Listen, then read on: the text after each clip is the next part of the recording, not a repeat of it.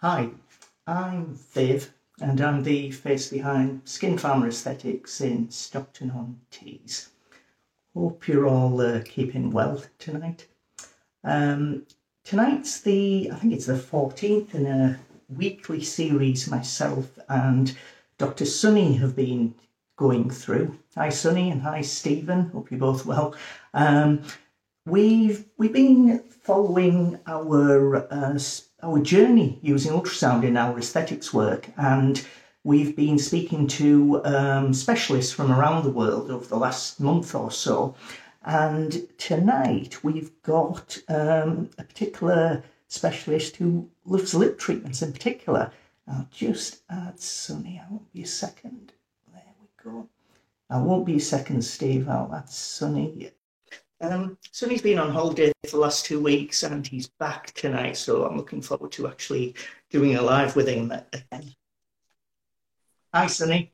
Hi, good. You should add Steve as well because he's the star. Yes, I'm gonna add Steve right this second. Won't be a sec, Stephen. So we'll let him appear any second now. It shouldn't be long. You've been well, have you, Sonny? Hi, guys. Yeah, no, I've been well. I'm slightly jet lagged, but I'll let you guys crack on. Enough about me because we've got to welcome obviously Dr. Harris, Stephen. Yeah. We'll start off. So yeah, this is Dr. Stephen Harris from North London, who runs the Harris Clinic. And thanks very much for joining us tonight, Steve. Thanks a lot for that. It's a pleasure. Thanks for inviting me. Thanks for having me. Have you enjoyed our previous lives? I think you've been watching them, haven't you? Very much so. When it comes to ultrasound, I enjoy everything. Good. Well, that's specifically why we thought it'd be interesting to have you on tonight, because we've been speaking to specialists and practitioners who deal with ultrasound in facial aesthetics work. And you are well known amongst practitioners and the public alike, particularly because of your strong views of lip augmentation work. So I think it's given us a great opportunity to speak to you about your work and also about this ultrasound work and lip filler treatments as well. So I'll let Sunny start. Actually, we thought we'd talk a little bit about the background. Well, hi to everyone who's joined. This Stella. Yeah. Hi everyone. I think there's lots of people joining, so thanks everyone for actually watching this live. I hope they all enjoy it. We're going to talk a little bit about your background first, how you've got into the area of facial aesthetic work, and we'll talk about lip filler treatments and the use of ultrasound in lip augmentation work a little later on. People don't have to wait for too long. We will get on with it, so don't worry about that. But I'll let Sunny perhaps start off with the first lot of questions. We're really looking at your background and seeing how you started in the area. So I'll let Sunny continue if you want, Sunny. Yeah, no, I'm just going to say, it's not just because I've come back from holiday. I think the number of people watching is really down to Steve, and so that it's really good that we've got so many people joining us. I'd love to say all their names, but we won't. But Stephen, one of the things that obviously both Viv and I have followed your career, so we know you quite well. I'm sure, judging by some of these comments, that some people are looking forward to having treatments with you. So that's amazing. But focusing on ultrasound, we've spoken a lot about what attracted us to ultrasound, especially in our clinics. What was it that struck you? You know, why did you invest in ultrasound? First off, that was one of the questions I wanted to ask. Yeah, no, good question. It grabbed me immediately. I think it was a talk by Kate Goldie. This is actually before the pandemic, where they were doing a live ultrasound on stage. And to me, this was like a complete light bulb moment, and something I realized I needed to incorporate immediately. I mean, the thought of just being able to see what we are actually doing, to me, was a no-brainer in terms of both safety and efficacy. So I started exploring it immediately. And then the moment I could, I got the Clarius, the handheld device, and jumped into it. And I did an online course. There it is. I don't work for them, so there's not a KOL or anything like that. But it's a fantastic device. And then I got started doing Leonie's online course, and this was quite some time ago. And really threw myself into it, and have been using it regularly, daily for the last year or so, I would say. So that's quite important for any practitioners joining us who maybe are, who just got an ultrasound device or are thinking about getting it. How did you start off using it in a daily practice? Obviously, you mentioned you did the courses, which are useful, but implementing academic knowledge is sometimes a bit difficult, especially in practice. I felt very passionately about it. And as I said, I threw myself into it. I mean, I was busy ultrasounding my face, anyone I could find. And that's the way to do it. It's really to jump into it, to see the value of it and to really engage it and to embrace it, I feel. Really, it is such a revolution in aesthetic medicine. And it's something we really need to be taking on and embracing wholeheartedly. And so I think that was the key, the kind of realizing the value of it and throwing myself into it. So wherever I had the chance to do it, I would do it. And, it's quite a steep learning curve, isn't it? But like anything else, the more you do it, the more you practice, the better you get at it. I mean, still today, I'm learning new things pretty much every day about it. I think we'd definitely be interested in. What was the defining moment? So obviously you saw that light bulb moment with Kate Goldie on stage. Yeah. You bought the Clarius. And then was there a defining moment in clinic where you had a particular case that you were looking at where you just thought, this is really going to revolutionize my treatment efficacy? Oh, I put it on lips. I just looked at those lips and saw everything inside. And I was like, okay, I'm sold. It was just fantastic to actually see it rather than just sort of looking at it at images or on textbook, to actually see that kind of real-time anatomy in front of me. And I knew straight away that, this would really change my practice. And it has in so many ways, really. So one of the practicalities that we've discussed, Viv and I, is that, in aesthetics, obviously, we're a bit time driven in clinic. So how have you managed to incorporate that additional time where you're ultrasounding and then injecting? Have you extended your treatment times, or have you kind of incorporated into it? So with difficulty initially, we extended our appointment times anyway since the pandemic, as I'm sure a lot of others have done anyway, to answer all the COVID questionnaires and so forth and so forth. But yes, it's quite slow initially, but it gets faster. And the more you do it, the faster it gets. And so now it's like it takes a couple of minutes to do some vascular mapping. And even ultrasound guided injections are very quick now for me. But yes, it's something that you have to do regularly and practice like anything else. Good. Let me ask a couple more and then we'll go to so one of the things I wanted to ask Steve, because you train as well, have you incorporated ultrasound training in any of your own courses at the moment, or are you thinking of doing it? So yes, I did some training courses with Leonie. I did her online course, and then I did hands-on course with her, and then we started our own course recently with Sabrina and with Dr. Yusra and Dr. Sabrina Shah Desai. We all have our areas of speciality, and so Sabrina obviously the eyes, and Yusra the nose, and me the lower face and the lips.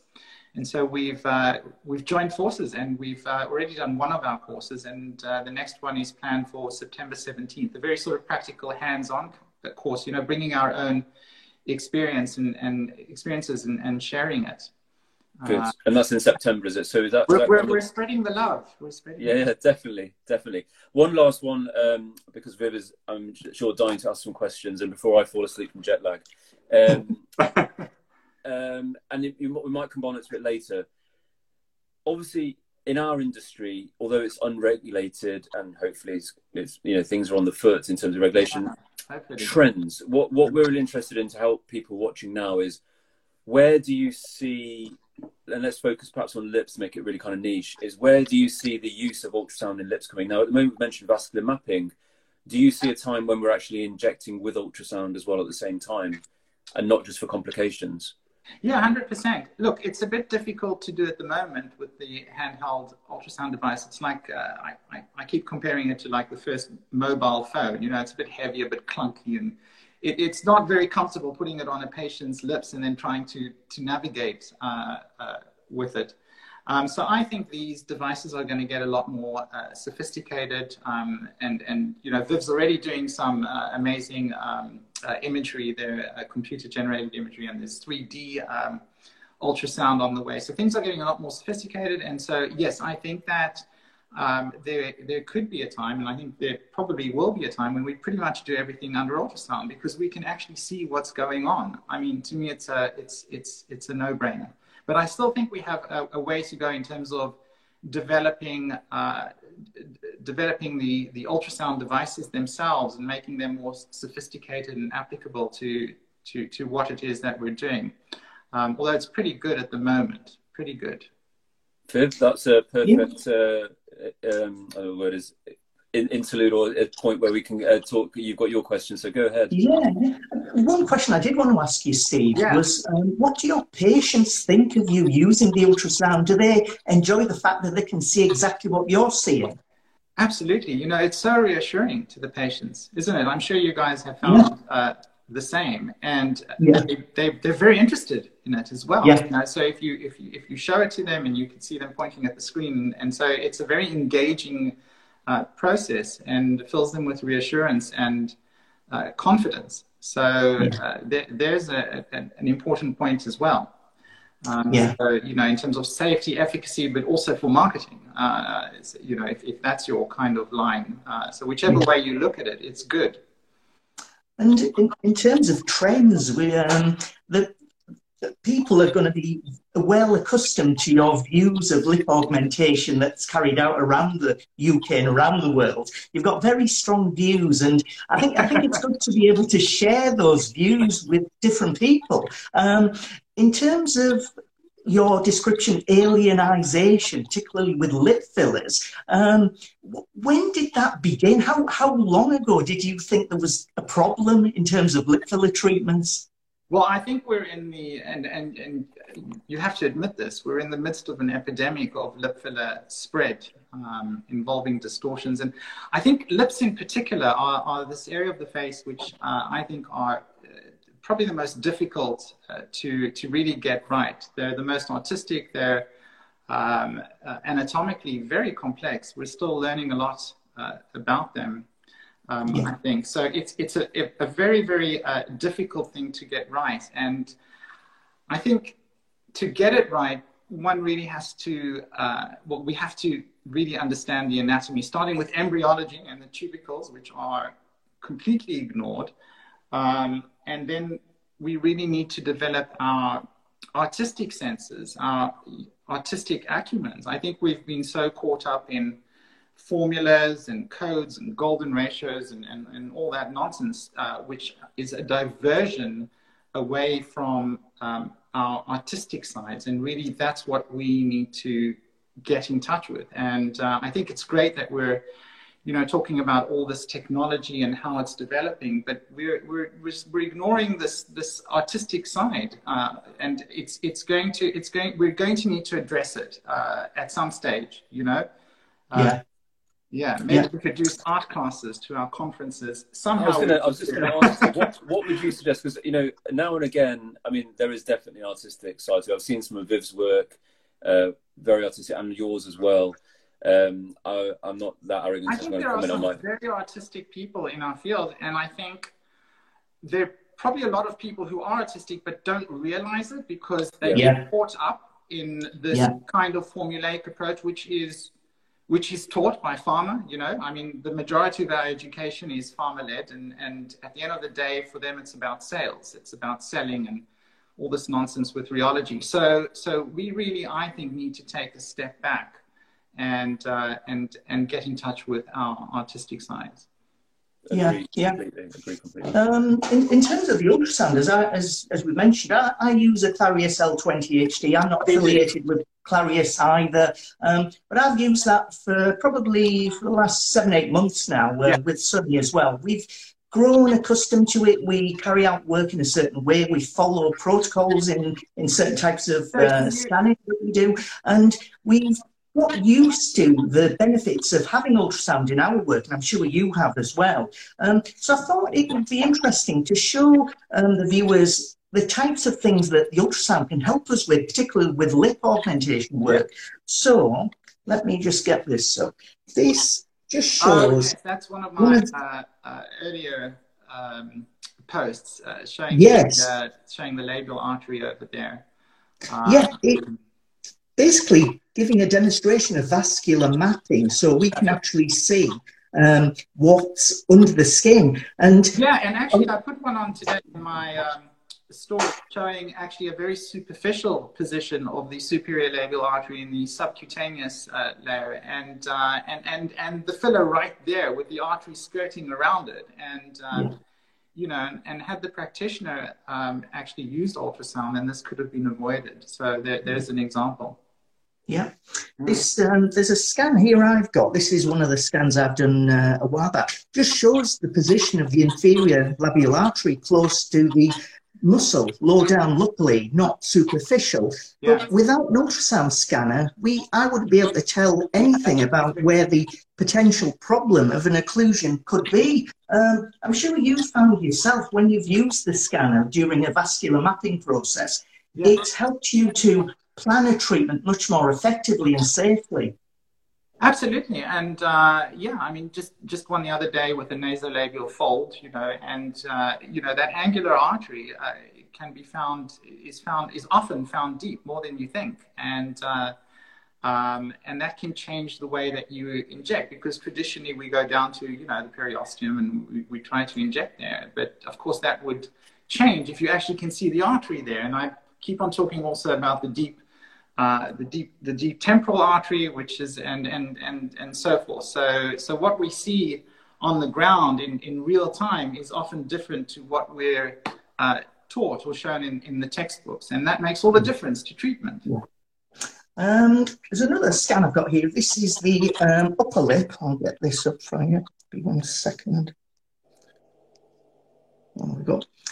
So this shows again. This is a superior labial artery at the top lip, and I've got a demonstration coming up of measurement using the measurement tool, so we can see the depth of the vessel. It's going to come up in any second now. Just shows you where the actual artery is. With the device, we can use a measurement tool, so we can work out the distance from the skin surface to where that artery would be, and in this particular case, 5.6 millimeters. If we've got a good idea of where a potential problem could be, we're more likely to take advantage of that and use it to our benefit and the benefit of our patients, minimizing harm to them. Do you see these problems every day in terms of the clinics that you run with lip augmentation and fixing problems in particular? Yeah, I run what I used to call the dissolving clinic, but I changed the name to the normalization clinic, because it's not just dissolving, but it's normalizing results as well. And it's a very, very busy clinic, especially relating to lips. And if you look at ultrasound, just one other thing, especially when it comes to lips, you realize how small the safer area for injection is in the dry vermilion, you know. And just from my experience, and this is something where rheology may come into play too, because I do tend to use a hydrophilic filler, but that area, that safer area for injection, will not take more than 0.3 to 0.5 ml. Okay. Yeah. And I've recorded it and can show it, and I think that patients have this idea they're coming for 1 mil, and the practitioner thinks, okay, they have to give them 1 mil or whatever, but they're injecting that 1 mil in, and it's spilling out, it's spilling over. And I think that's the issue that I'm dealing with mostly at my normalization clinic, which is basically then reversing all the filler and starting again from scratch. So if you're going to inject, try to get a whole mil in there, you're going to, you know, you're going to breach the anatomical borders of the lip. And, so, Stephen, just on that note, because I know that there are a lot of practitioners watching, and they probably have this. If I'm thinking it, they may be thinking it as well. We're used to discussing complications, just as you said, normalization clinic and dissolving. So when you've got those patients back in, perhaps where you've done the normalization, what language do you use with them in regards to to kind of counteract this kind of, you know, we're going to use a mill, or we're going to use, what kind of language do you use with them to kind of meet their expectations, exceed them in regards to their, you know, the treatment with you in regards to their lips? Yeah, I think payment is, what I tell them is payment is for the result rather than for the mill. So the moment we get the result we want, then we stop, regardless of whether it's 0.1, 0.2, 0.3, 0.4, right? So you're not paying for the 0.1 mill. You're paying for the result, and this is what we want to do. Yeah, Instagram is a great filtering system in a sense. So I think patients who come to me know what to expect as well. So they know that they're going to get a subtle and natural looking result. They won't come to me for something exaggerated. And it isn't to say that, you know, people can't do what they want, but we need to consider the risks involved with exaggerating features, and that's the point. So one isn't trying to be paternal and trying to tell patients what to do with their faces, but rather raise awareness and, you know, make them aware of what the issues are surrounding, you know, lip filling and overfilling, that kind of thing. There was another potential use of using the ultrasound, Stephen, guided ultrasound. Yeah. These aren't all lip filler treatments. These are a couple of slightly different ones. This is one of you injecting under the DAO muscle. Yeah, that's right. Let me just play this. Yeah. So this shows you injecting under the DAO, under the edge of the mouth, using guided ultrasound. So it shows just what can be done using ultrasound scanners within a clinic. I'll get one more up. This one is in the eye area. Ooh, let me just pop that up. That was just to show how it can be used with toxin as well. Yes. Especially in the masseter, actually, although that's an eye one, but especially in the masseter, I think it can be very useful. Yeah. Or the DAO or something like that. I've got one more here. This is the temple filler. This is one I did. For me. Yes, it is. This is one of your temple filler treatment that I carried out some augmentation work for. You used a guided ultrasound to place the filler within the interfacial plane. That's what you've done there is just, it's fantastic, honestly.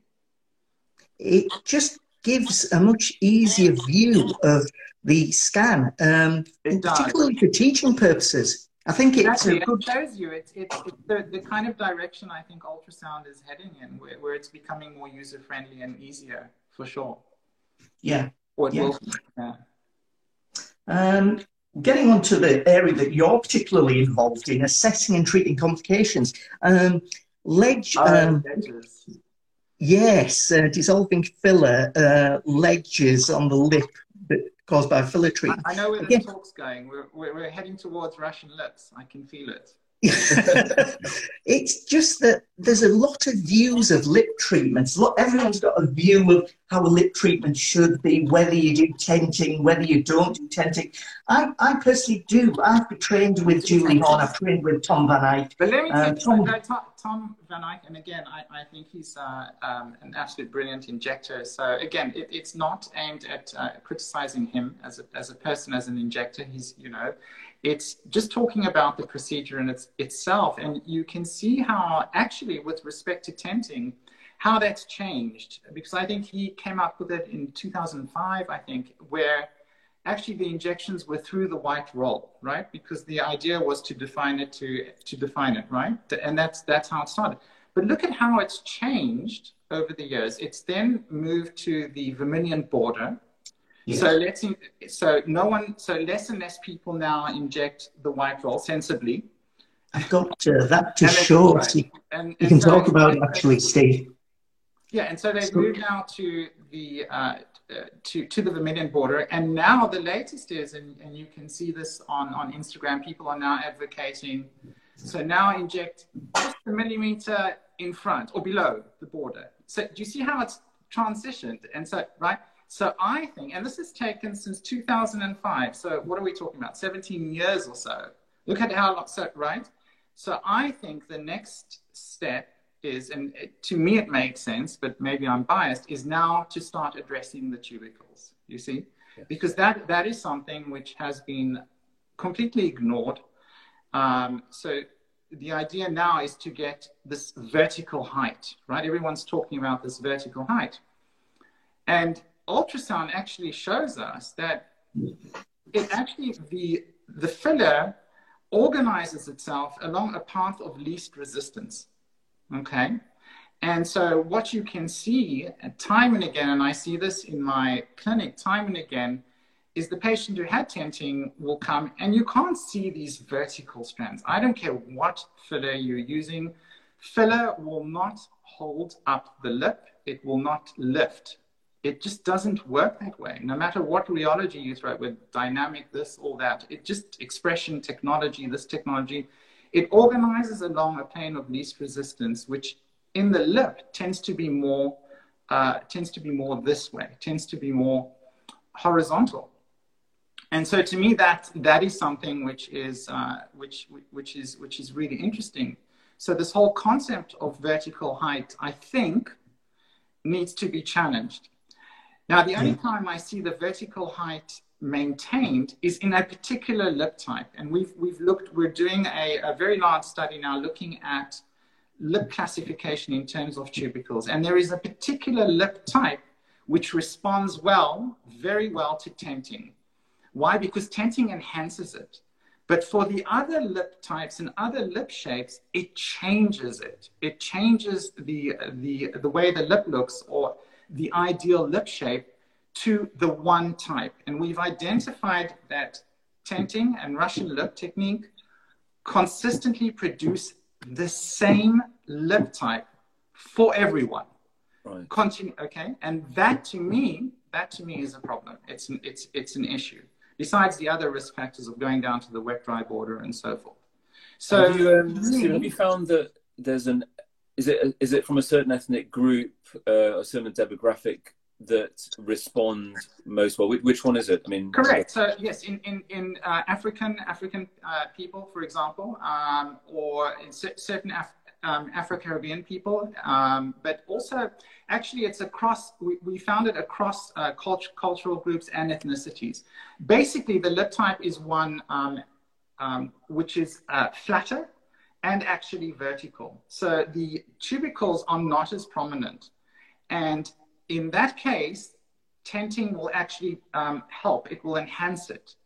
But in all the other lip types, for example, where you have a single tubercle, people have this idea that you always have 3 tubercles on the top, 2 on the bottom. It doesn't work that way, because if you look at embryology, you'll see that the tubercles, which are essentially remnants of development, organize themselves or can fuse to form a single tubercle, for example, in the upper lip. So in the upper lip, the most common type we've identified, type 1 we call it, is a large central tubercle, you see. And what tenting will do, going from the sides like this, is it will flatten the lower margin of the upper lip, for example, and bring it up and create this ledge, which is changing the lip type. And so you say, well, okay, so what's the problem with changing the lip type? Well, the thing is, human diversity is something we need to be celebrating. And right? So we don't want to make everyone look the same, because as I keep saying, true beauty lies in diversity.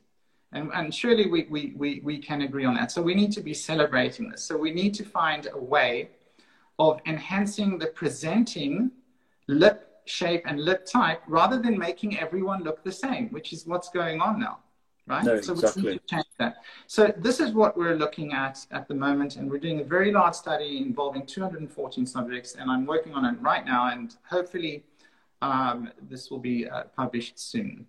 But that's where I stand on the topic Well, that's hot off the press for us. So when will we finish? When will you present it? Well, it's pretty much presented. So we've got the results in. There were 4 of us, including Greg Brand, who's a lip surgeon, and 2 other colleagues of mine, a cosmetic doctor and a cosmetic dentist. Dentist's very important. And we looked at inter-rater reliability. So we took my classification system, which is on Instagram, but we simplified it and changed it. And we looked at it and rated the different lip types, and there was a very good reliability, enough for it to be published. And so that's what we're going to be. That's what we're doing at the moment. I'm just sort of writing it up, which is taking a bit longer than I thought. It sounds like we're distracting you from it a little bit. Got it right here. Go on, it's interesting. It's really interesting to hear you talk about this whole subject of research. We need to discuss the way people work in terms of carrying out procedures, because, as you say, there has to be an artistic element to all the work that we do. It can't be just about injecting in a certain way. So I think art is a really important aspect of the work that we do for patients. How do you deal, Stephen, with, I know there's a lot of issues with different viewpoints about your work. Like, I don't agree with you completely based on what you say, and you know that. And we have a conversation, but if you go to some of my posts and look at the comments, you'll see what Tom DeCutts refers to as practitioner with big shoes, right? Yes. So, meaning big egos. And, we're not going to advance ourselves at all. If we cannot have, just a basic discussion like we're having now, where we can disagree and do so in a way which is constructive and helpful to everyone, rather than just thinking about ourselves and our stupid egos.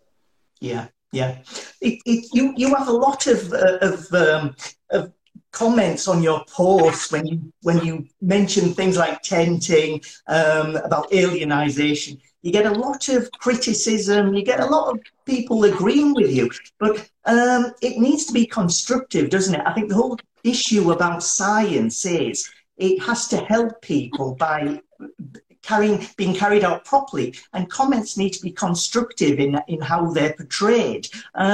What do you think about some of the comments that you get in your posts, your personal view of those comments? I would let people be the judge of that, really. It's very difficult to have any sort of meaningful discussion, when there's so much ego involved.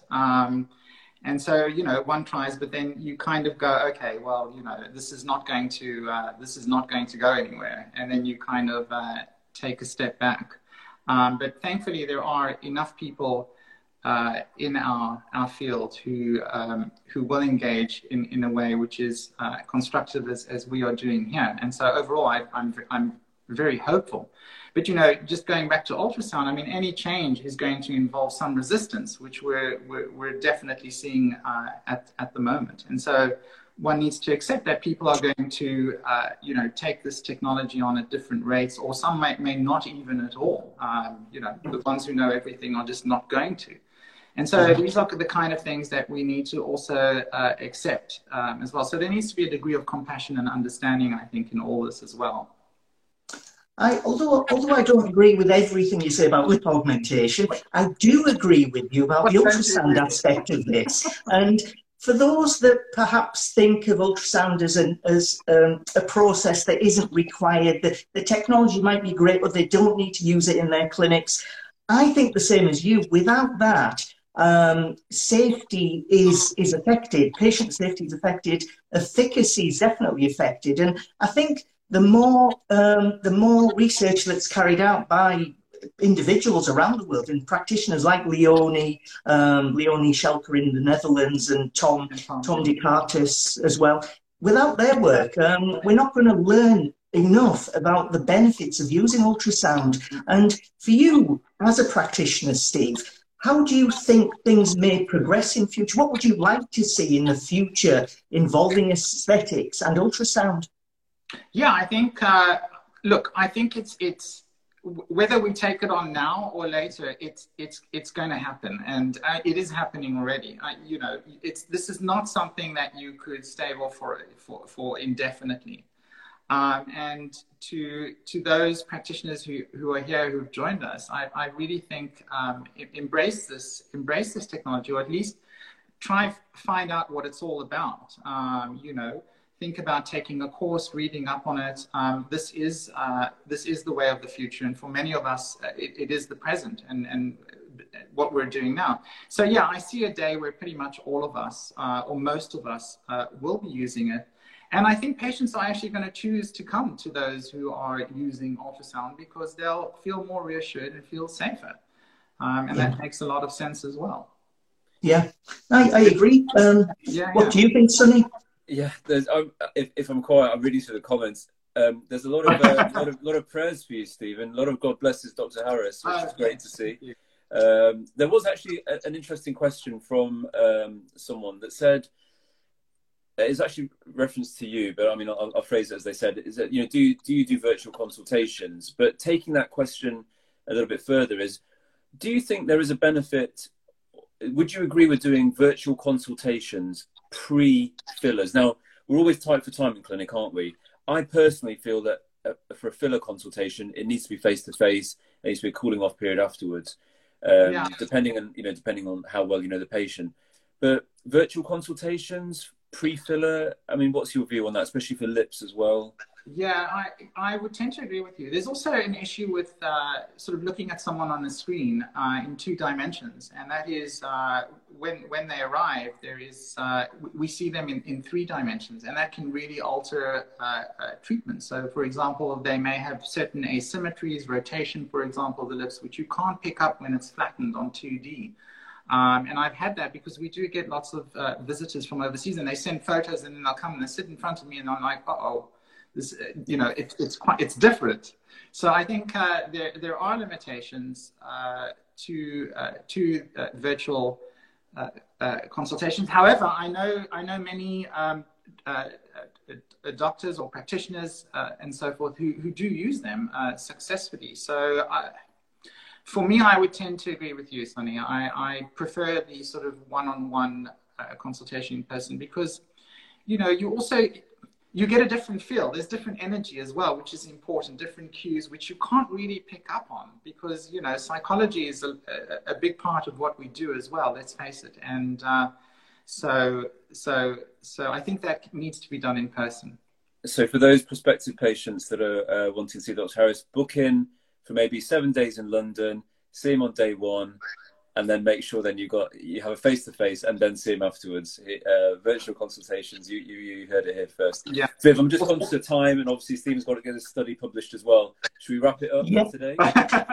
No, it's been great talking with you, Stephen. We could talk all day without any problem at all, I'm sure. But I just want to say thanks from both of us for giving your knowledge and your experience and talking about the fact that ultrasound for all of us has been a big benefit, and it will continue to help both us and our patients alike. I think we can all agree with that without any 100%. Question at all. And thanks for what you guys are doing and all the interviews and sort of, you know, spreading awareness. That's great. Great to see. Well done. We've got next week, we're very lucky as well as having you this week. Next week, we've got Dr. Stella Desiatnikova. It took me a week to try and figure out how to pronounce that. And I still don't know if I've done it right. But she's based in Seattle in the USA, and you know her well, I think, Stephen. She's going to be joining us next Sunday at 8 p.m, and we should have a good chat with her as well. The other thing I wanted to mention also was I and Sonny and yourself are all members of CMAC, the Complications in Medical Aesthetics Collaborative. You're a board member, I think, aren't you, Stephen? That's right. Yeah. So there's an organised, the first organised meeting for members and non-members. Absolutely fantastic. And if you head over to CMAC, to the profile, you'll get all the details and information. And that's going to be in November. I can't wait for that, really. It's going to be fantastic. there's going to be a collection of people, experts from all around the world, talking about complications and ultrasound as well. A lot of talk about ultrasound. Leonie Schelke, Tom DeCartis. There's a whole load of people that are going to be there, including yourself. Hopefully I'll be there. Sonny may well end up there because he's got other training commitments as well, unfortunately. Well, no, it's only because Lee is booked a cadaver course on that same weekend, so I'm a bit torn. But anyway, we'll see. But that's November the 19th and 20th. It's going to be a great couple of days. So I think that there will be an ultrasound course. Yes. Yeah, Leonie's just mentioned that there'll be an ultrasound course one day before CMAC Congress as well. So really looking forward to that. Get in there. Gosh. Gee, it's going to be a good couple of days then. Good 3 days, I think. Looking forward to that. But that's it. I think we'll wind up there. I just wanted to say a big thank you to Stephen from both of us. Is there anything you wanted to say as a final comment, Stephen? Anything at all? Keep up the good work, guys. Seriously, I think we've covered everything we need to, and I think you guys are doing a great job. And yeah, let's keep on spreading awareness. The way you guys are and the way we're doing. Brilliant. Great. Okay then, thanks a lot, Stephen. We'll keep in touch, and hopefully in the future we may well have another live with you talking about different subjects as well. Sounds good. I really enjoyed this. Thank you very much. Thanks, Stephen. Great. Okay then. Thanks a lot. Yes. Bye-bye.